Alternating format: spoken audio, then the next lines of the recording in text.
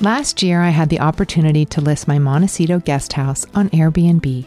This was part of a special project that Airbnb spearheaded to build connection and to make the world feel a little less lonely. It was such a pleasure to get to know my Airbnb guests over dinner and share my home with them so that they could rest and recharge on their trip. But typically, the beauty of hosting on Airbnb is that while you're away, someone else can get as much joy from your home as you do. Being a host on Airbnb is great for those who travel frequently, have extra space, or own a seasonal home. If you've stayed at an Airbnb, you know the unique experience it offers. And now you can share that same experience with others in addition to earning additional income on the side. To learn more about hosting on Airbnb, head to airbnb.com/host.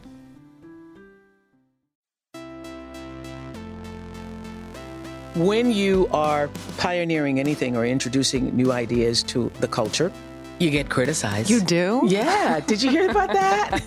I didn't find the one. I found someone I respected, and we made it the one.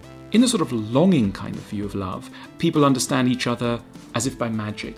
Nothing in itself is addictive on the one hand. On the other hand, everything could be addictive if there's an emptiness in that person that needs to be filled. I now know that nobody changes until they change their energy. And when you change your energy, you change your life. I'm Gwyneth Paltrow. This is the Goop Podcast, bringing together thought leaders, culture changers, creatives, founders and CEOs, scientists, doctors, healers and seekers, here to start conversations, because simply asking questions and listening has the power to change the way we see the world. Here we go. Today I'm sharing a conversation that I had last year with my psychotherapist, the brilliant Barry Michels. My team asked me to post this chat now, as we've all found the tools that Barry shares in to be remarkably helpful. If you don't know Barry, he's the co-author of The Tools and Coming Alive. Barry has a tool for everything, including how to regulate our thoughts, how to prepare for getting triggered, and how to process our emotional wounds. Today you'll learn his 3-point plan for coping with negativity. Barry explains how he helps people harness their potential, find inspiration, and be of service. So let's get to my conversation with the wonderful Barry Michels. How are people coping? I mean, there's so much fear and anxiety, and for me, what I'm finding really difficult are, as a person who feels like, okay, I have agency in my life and I have, authority in my house and at work. And what I'm noticing is that this whole experience brings up such a crazy feeling of powerlessness. And because it's not something that I'm personally used to feeling, I'm not noticing the ways in which I'm getting tense, or it's almost like I don't want to, it's like I find myself not creating enough space to really just feel what's going on and to talk about it. It's almost like a reaction to not having control. You just sort of, I don't know, I'm a specialist in denial. So how's that working for you now? Not that well. Yeah. It's hard to deny. Well. Yeah. Look, I think everybody shares that initial reaction. The reactions are going to be different depending on your personality. When I hit a crisis, I immediately get really angry and really depressed. That's just my go-to. For someone else, it might be fear or something else. But what I found was that as soon as I turned the corner and started to realize that people needed me, I began to give more. And I think that's a key to recovering and dealing with the crisis, which is human beings are at their best when there's an outflow of positive energy rather than when they're looking for some sort of comfort or reassurance from the outside world, because we experience ourselves as having something to give when we're giving. Mm-hmm. And what I found was that the more I gave to my patients in response to their questions, the more able I was, in fact, it happened really quickly over about 3 days, I was able to articulate an entire 3-point program for dealing with the crisis, which I've found to be pretty much universally applicable. It's simple, but it's kind of like guideposts that you can hold on to in the midst of so much uncertainty and so much fear and such a radical change in our lifestyle over such a short period of time. Can you share it? Yeah, no, I'm not. Sorry, I'm keeping it for my $29.99. Look, it's based on the idea that in all adversity, we find an opportunity to inspire ourselves and others. And this crisis is no exception. So there are these three things that you can do to harness your potential. And conveniently, these same three things will help you just stop losing your mind, which is, I think, what we're all sort of going through. Each of the three things involves some form of self-regulation or self-mastery. It's a way of overcoming the worst part of yourself. And there's a quote by Leonardo da Vinci, which I love because it just expresses this really well. He says, "You will never have a greater or lesser dominion than that over yourself. The height of a person's success is gauged by his self-mastery, the depth of his failure by his self-abandonment." Wow.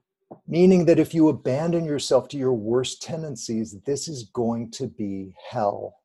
If you master those worst tendencies, you're going to find yourself inspired in ways that you never anticipated. So these are the three things that need to be regulated during the crisis. How do you master your worst tendencies? Practice.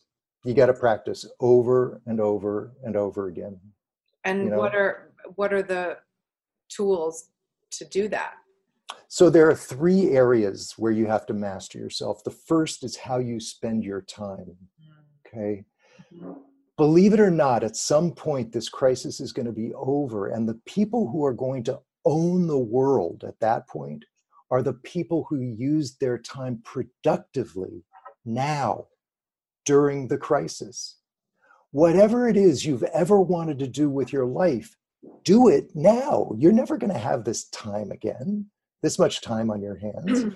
So whether it's writing a screenplay or working on a business plan or connecting with people you haven't connected with in a long time, if you can't think of anything that you want to do, then just be of service to other people. Check up on your neighbors. Give love and reassurance to the people around you.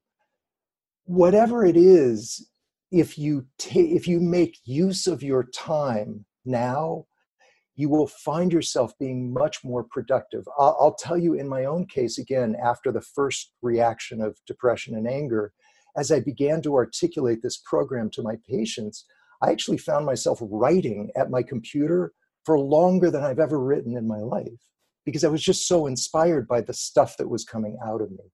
And that has to do with being connected to your unconscious. The more you create time to be productive, the more your unconscious responds and brings up energy and ideas that you wouldn't otherwise be in touch with. So you'll find yourself feeling more grounded, more rooted, and more creative at the same time. So that's the first one, which is use your time productively. The second thing is regulate your thoughts. You have to regulate what you allow and disallow in your mind. For most people, they are allowing their minds to become just a cesspool of negativity. What if we run out of food? Oh my God, I lost so much money in the stock market. My throat is scratchy. Do I have coronavirus? What we're doing is creating a compulsive negative loop. And that negative loop sabotages us. It actually makes it impossible for us to do the first thing I wanted you to do, which is take constructive action, because all of that negativity creates an image of the universe that's against you, that's actually trying to kill you, or at least damage you in a lot of ways. Who's going to be more willing to take productive action? The person who's clearing their minds of all that negativity, or the person who's mired in that negativity? Clearly the former and not the latter. So you have to change the way you think, and it's not as easy as you think it is. I don't think it's easy. It's not. Yeah, most people, at least if they've read The Power of Positive Thinking, They think, well, you just substitute a positive thought for whatever negative thoughts you have. Right. But if you've ever actually tried to do that, you discover a kind of nasty little secret, which is negative thoughts have much more power than positive thoughts. That voice of doom in your head has tremendous power. And it's an interesting digression. If you're interested, we can get into it. But that has a lot to do with the scientific worldview that the modern age has adopted, which is that life is nothing more than an endless struggle for survival. How can you have a positive worldview, when that's the ground base of your existence? Right. So you need something more than positive thoughts in order to change that negative loop that you're in. And what you need actually is to create an experience for yourself, an experience of a universe that is constantly giving you things, constantly supporting you in ways that you just take for granted. And the weird thing is that you don't have to actually believe that there's something greater than you giving you things. I learned this tool when I was an atheist, and I have taught it to many, many skeptics. It's effective because it actually goes beyond what you believe into the realm of experience. If you can actually experience something greater than you giving you things, then you can relax and your mind can stop spinning with all the negativity. How do you experience that? Well, I'll give you the tool, but to use the tool, you have to kind of think in advance of some things that you're grateful for. Okay. So I'll tell you the things that I think of.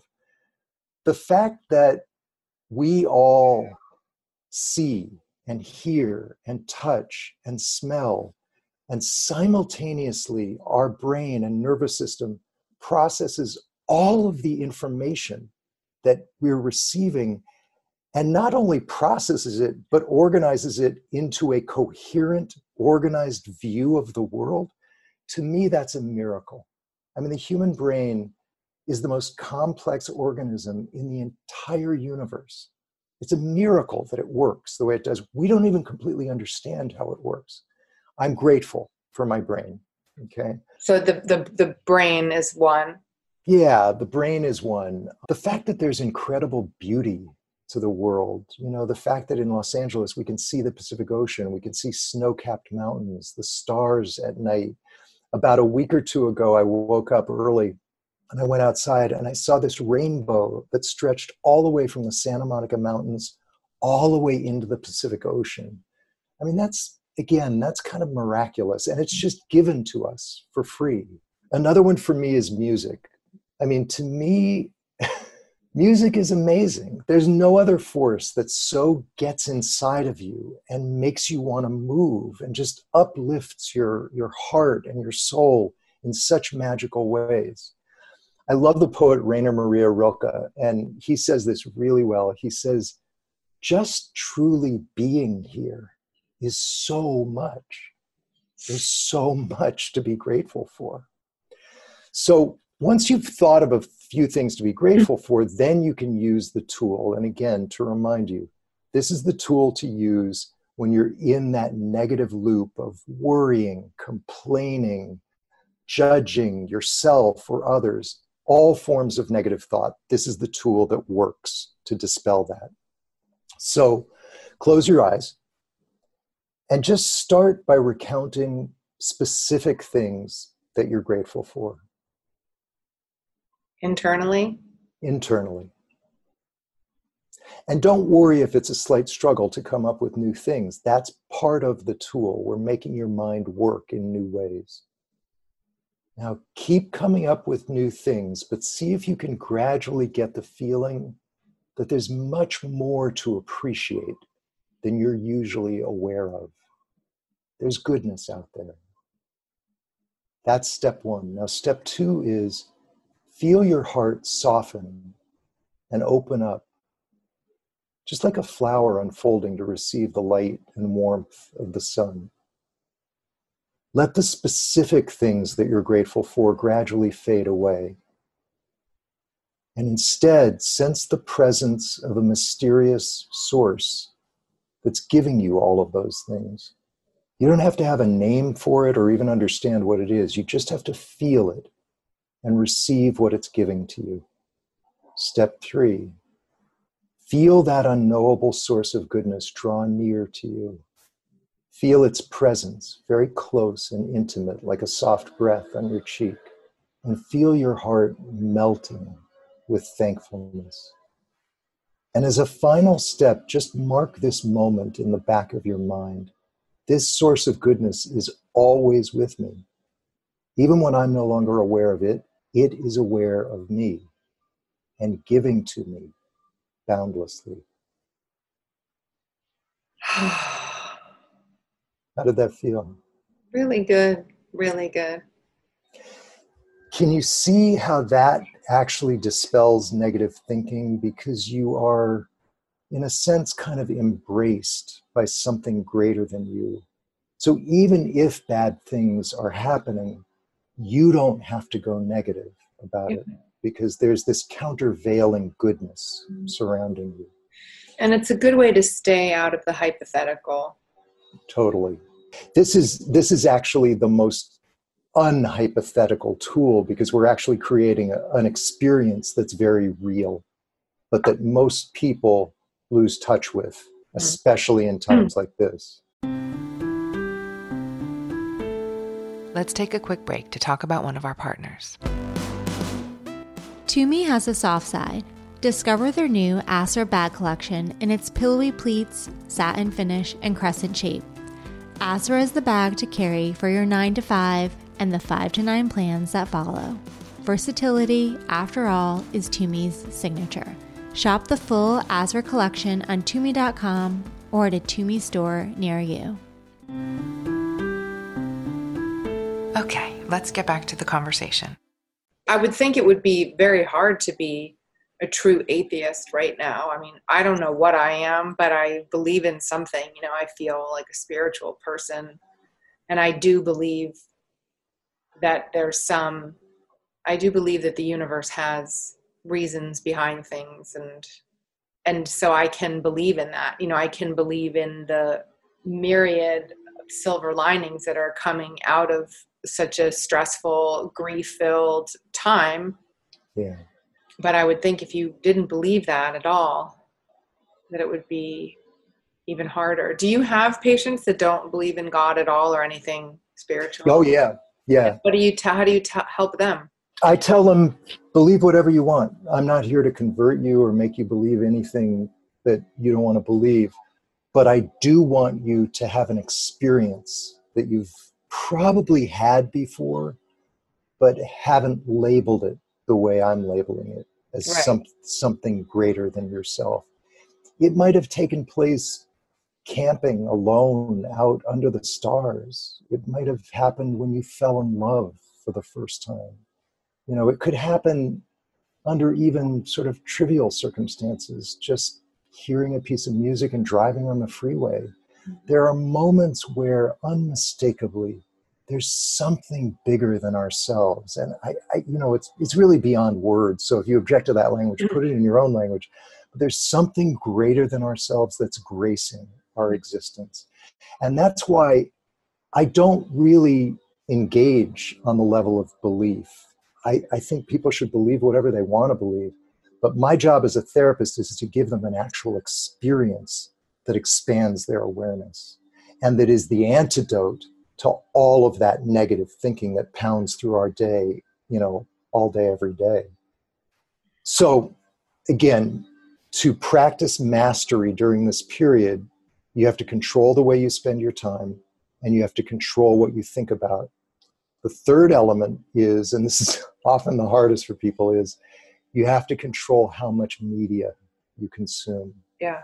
Most people are just binging on media. Don't get me wrong, it's okay to stay informed, but staying informed takes 5 minutes. For the rest of the day, there should be a news blackout. And the reason for that is that the media wants you to coming back over and over and over again. And they make everything appear as if it's breaking news, which is really just code for vital information that you need in order to save your life. Okay? The truth is, you already know everything you need to know. And if there's something new, again, 5 minutes in the morning or in the afternoon will do it for you. If you stop checking media so frequently, you have much, much more time at your disposal that you can use productively to write that screenplay or whatever it is that you want to do. There's another great quote on self-mastery by the founder of Taoism. His name is Lao Tzu. He said, "He who conquers others is strong, but he who conquers himself is mighty." It's a higher good to be able to control yourself than anything else. And by conquering yourself, you mean the force to diminish the parts of you that are the most base parts, or the parts that are generating the negative thought? Exactly. It means that. So you are taking control over your own worst tendencies. We all have bad tendencies inside of us. But you're also taking charge away from the external authority figures that we invest with so much authority. No news means you're the authority figure, not the talking head.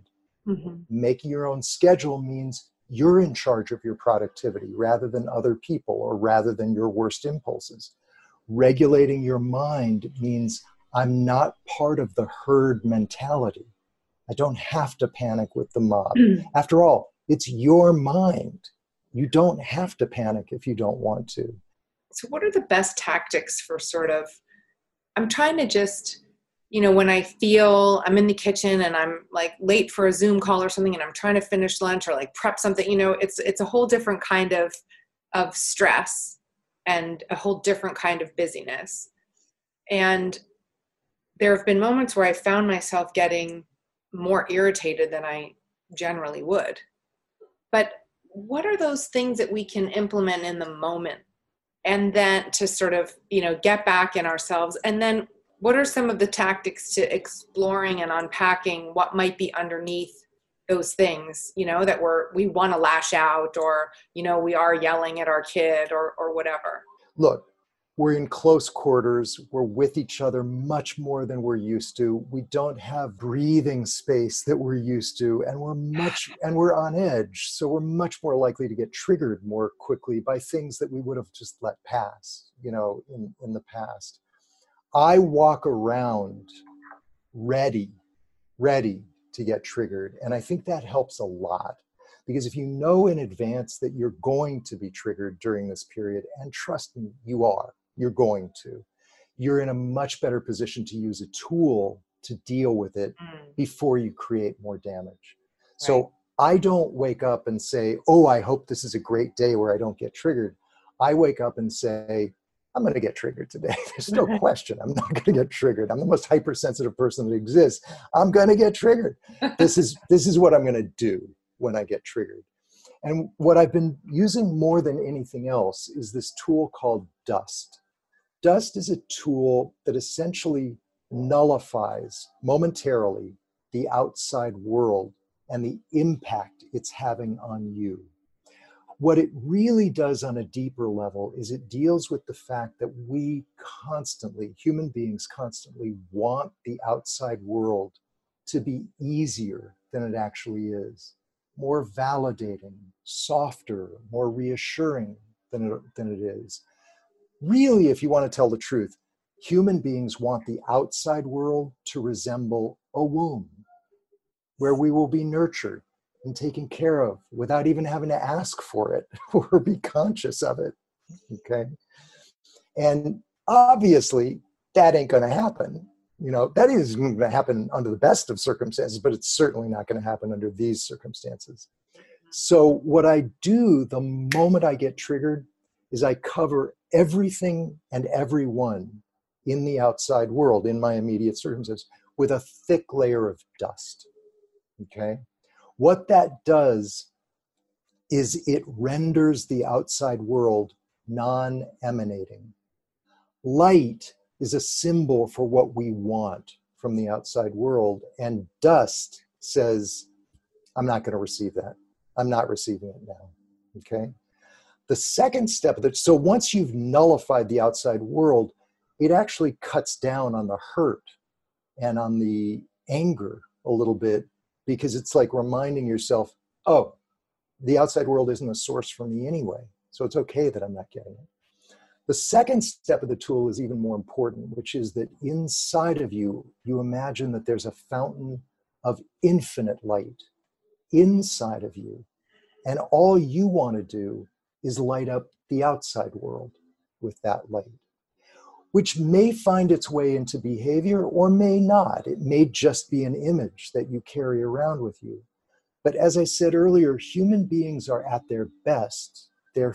They feel more potent when they're in a giving, outflowing posture rather than reacting to the outside world. So what that tool does is it downgrades the importance of the outside world as a source for you, and it relocates that source inside of you and allows you to put out more.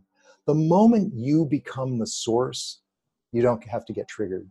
Now, the second question is even more important, which is, at the end of the day or when you get a break, how do you process everything that's going on? And what I do, if, those of you who are familiar with the shadow, I can just sort of telegraph this. If you want me to explain more about the shadow, I can. Yeah, maybe just give sort of a quick definition of the shadow. Yeah.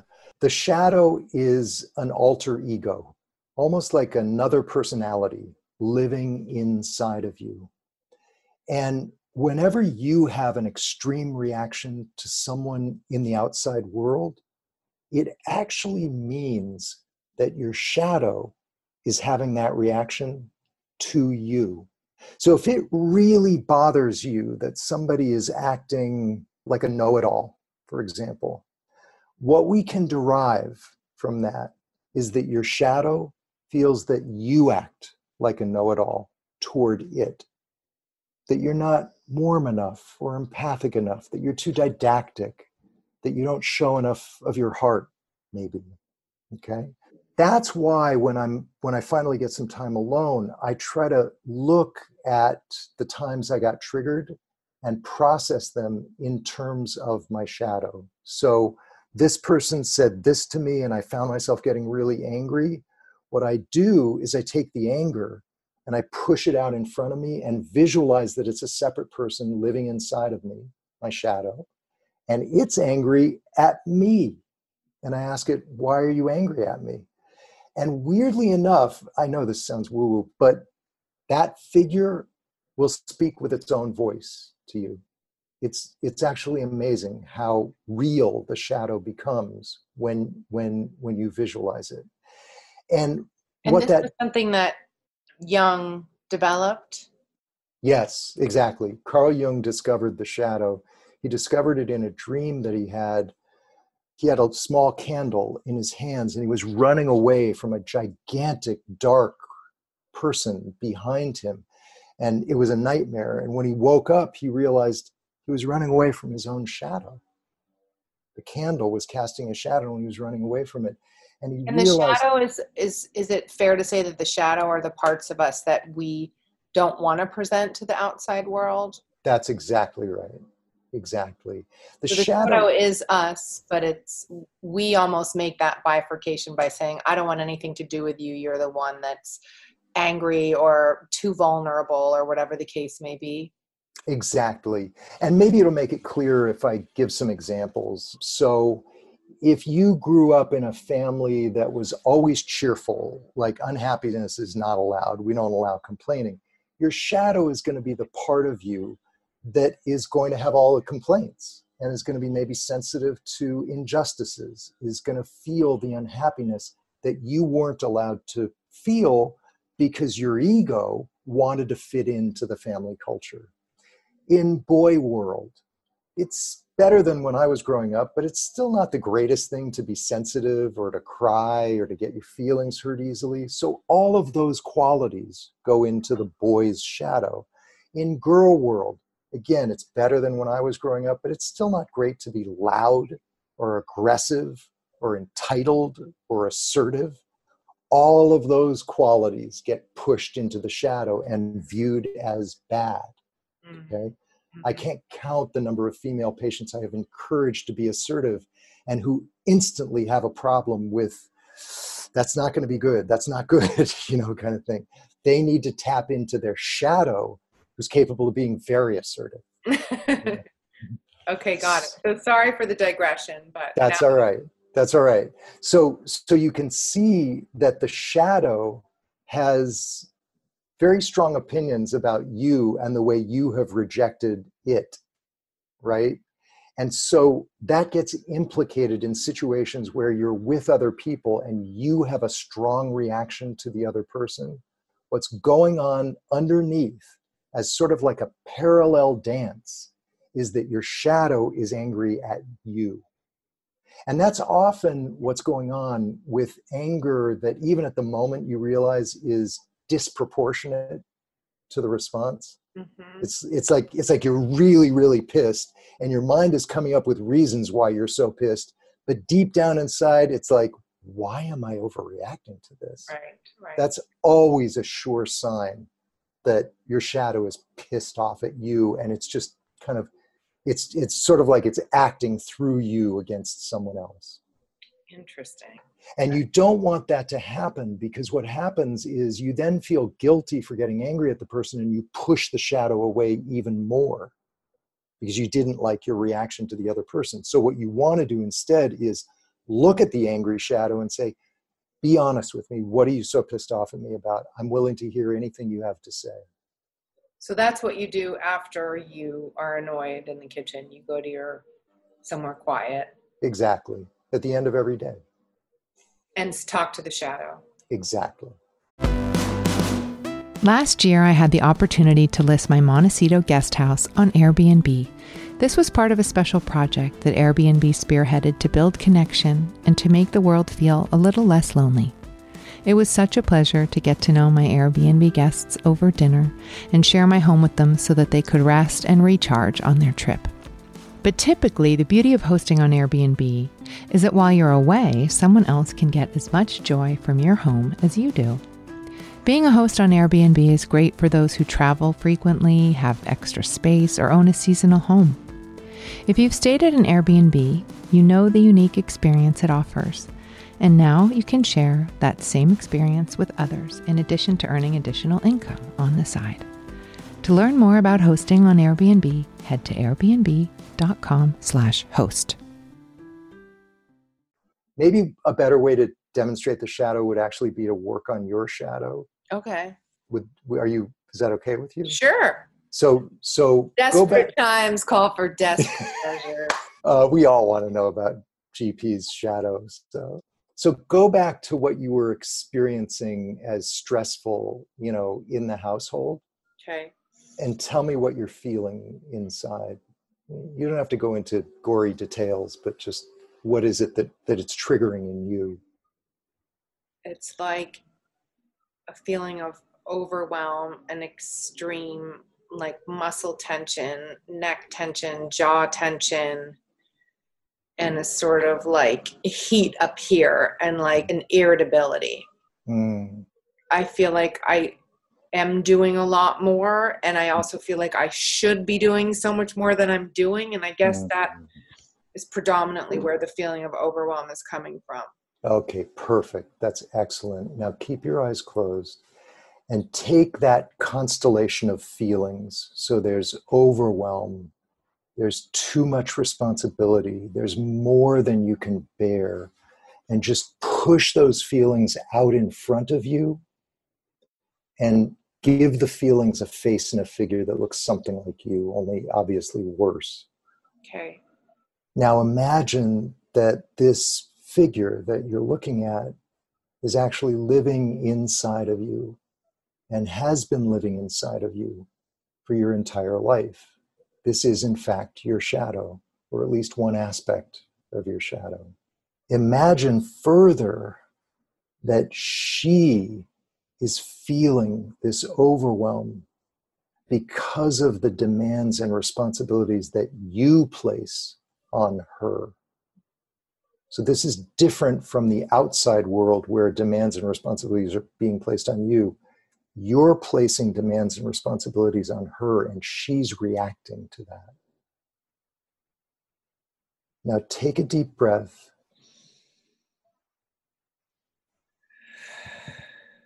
And just apologize to her for stressing her out so much. And see how she reacts to that. Oh, she's really stressed out. Yeah. Empathize with her and take responsibility for the fact that probably for most of your life together, you've been stressing her out. You've been asking the impossible of her, asking her to perform beyond any human capability. She feels like she's calming down. Good. Ask her if there's anything that you need to pay attention to next time this starts up as kind of like a warning sign. Is there, or to put it another way, moving forward, is there anything that she wants you to do or to refrain from doing before it gets to this point as a preventive measure? She says, like, I'm not looking after myself, like I'm not looking after us, like I'm not breathing and I'm not processing through stuff, is what she's saying. Like I'm not using my voice, and I'm not like I don't want to admit that I am under so much stress, and that's causing a whole extra layer of it. Now ask her if there's something concrete and consistent that you can do to stop that, to prevent that from happening moving forward. She says, like, feel things as you're feeling them and express. And she's showing me, like, it sounds ridiculous, but like yelling into a pillow or yelling outside or something. So, in other words, discharging the emotions in a harmful way, in a harmless way. Yeah. Right. So, do you understand this? I think this is a good demonstration for people to watch because they can see now what the shadow really is. You know, it's something that is going to come up in times of stress, but it's going to come up vis-a-vis the outside world. Yeah. And the only way to really heal it is to envision it as part of your inner world. So, you know, I think you and I have talked about this, but I don't mean to be insulting, but you're an egotist. In other words, your ego believes that it can handle all kinds of things that it actually can't handle. They're actually too much for it. Yeah. So you don't look or act like an egotist, but you are vis-a-vis your shadow. Right. Your shadow is the part of you that actually feels the pressure to live up to a standard that is actually inhuman. Okay. Yeah. Which means that your shadow is essential to your mental and physical health because she knows the limits better than you do. Yeah. Your ego will say, I can do that. Give me 10 more things to do, you know, kind of thing. Whereas your shadow is sitting there, what the fuck is she doing? I'm already falling apart. Okay. So just at a minimum, it's really good to check in with the shadow, you know, 2 or 3 times a day, maybe with each meal. Or can you just talk a little bit about the tools quickly? Because I think right now it's such practical, amazing information for basically coping through anything. Sure. Yeah, the tools, my co-author Phil Stutz and I wrote the tools because we were experiencing 4 very, very common problems over and over and over again with our patients. So they were coming to us with 4 very basic problems. And so we decided to write the book and organize the tools that we give around those problems. So a tool, just for those of you who don't know anything about it, is exactly like what Gwyneth and I just did. It's a procedure. It sometimes involves visualization that shifts something energetically inside of you in a situation where you have commonly had a problem. Mm-hmm. So one of the tools in the book gives you the courage and the stamina to tackle things that you're avoiding, okay? You feel the avoidance, but then you use the tool and it blasts through the avoidance. Another one of the tools allows you to get over those hurts and injuries where we get into the unfairness of what has happened to us, and we get stuck so that like 3 a.m, we're still railing against the person who did something bad, to us. It's a maze-like state of mind where you're just going over the same things over and over and over again, and the tool lifts you out of that. And so on and so forth. The Grateful Flow, which is what I presented earlier, is another tool in that book. So I pretty much guarantee you that all readers will identify with at least 2 of the problems. I have all 4 of the problems. So do I. It's very helpful to me. And it also just explains our philosophy of psychotherapy and, frankly, of spirituality. It's a very practical kind of spirituality that works and that is about working to increase the spirit inside of you, not waiting for it to just simply, descend upon you. Accountability in your own yes growth and responsibility. Exactly. I can't recommend it enough. In fact, I'm going to reread it tonight. Thank you. Reread it with your shadow. I will. Barry, thank you so much for this. Oh, thanks for the opportunity. I always enjoy talking to you. Thank you for listening to my conversation with Barry Michels. I highly recommend his books, Coming Alive and The Tools. You can also see more from Barry on our site at goop.com/thepodcast. That's a wrap on today's episode. If you have a second, please rate, review, and hit subscribe if you haven't already. Don't forget to share the Goop podcast with a friend. And in the meantime, for more, you can check out goop.com/thepodcast.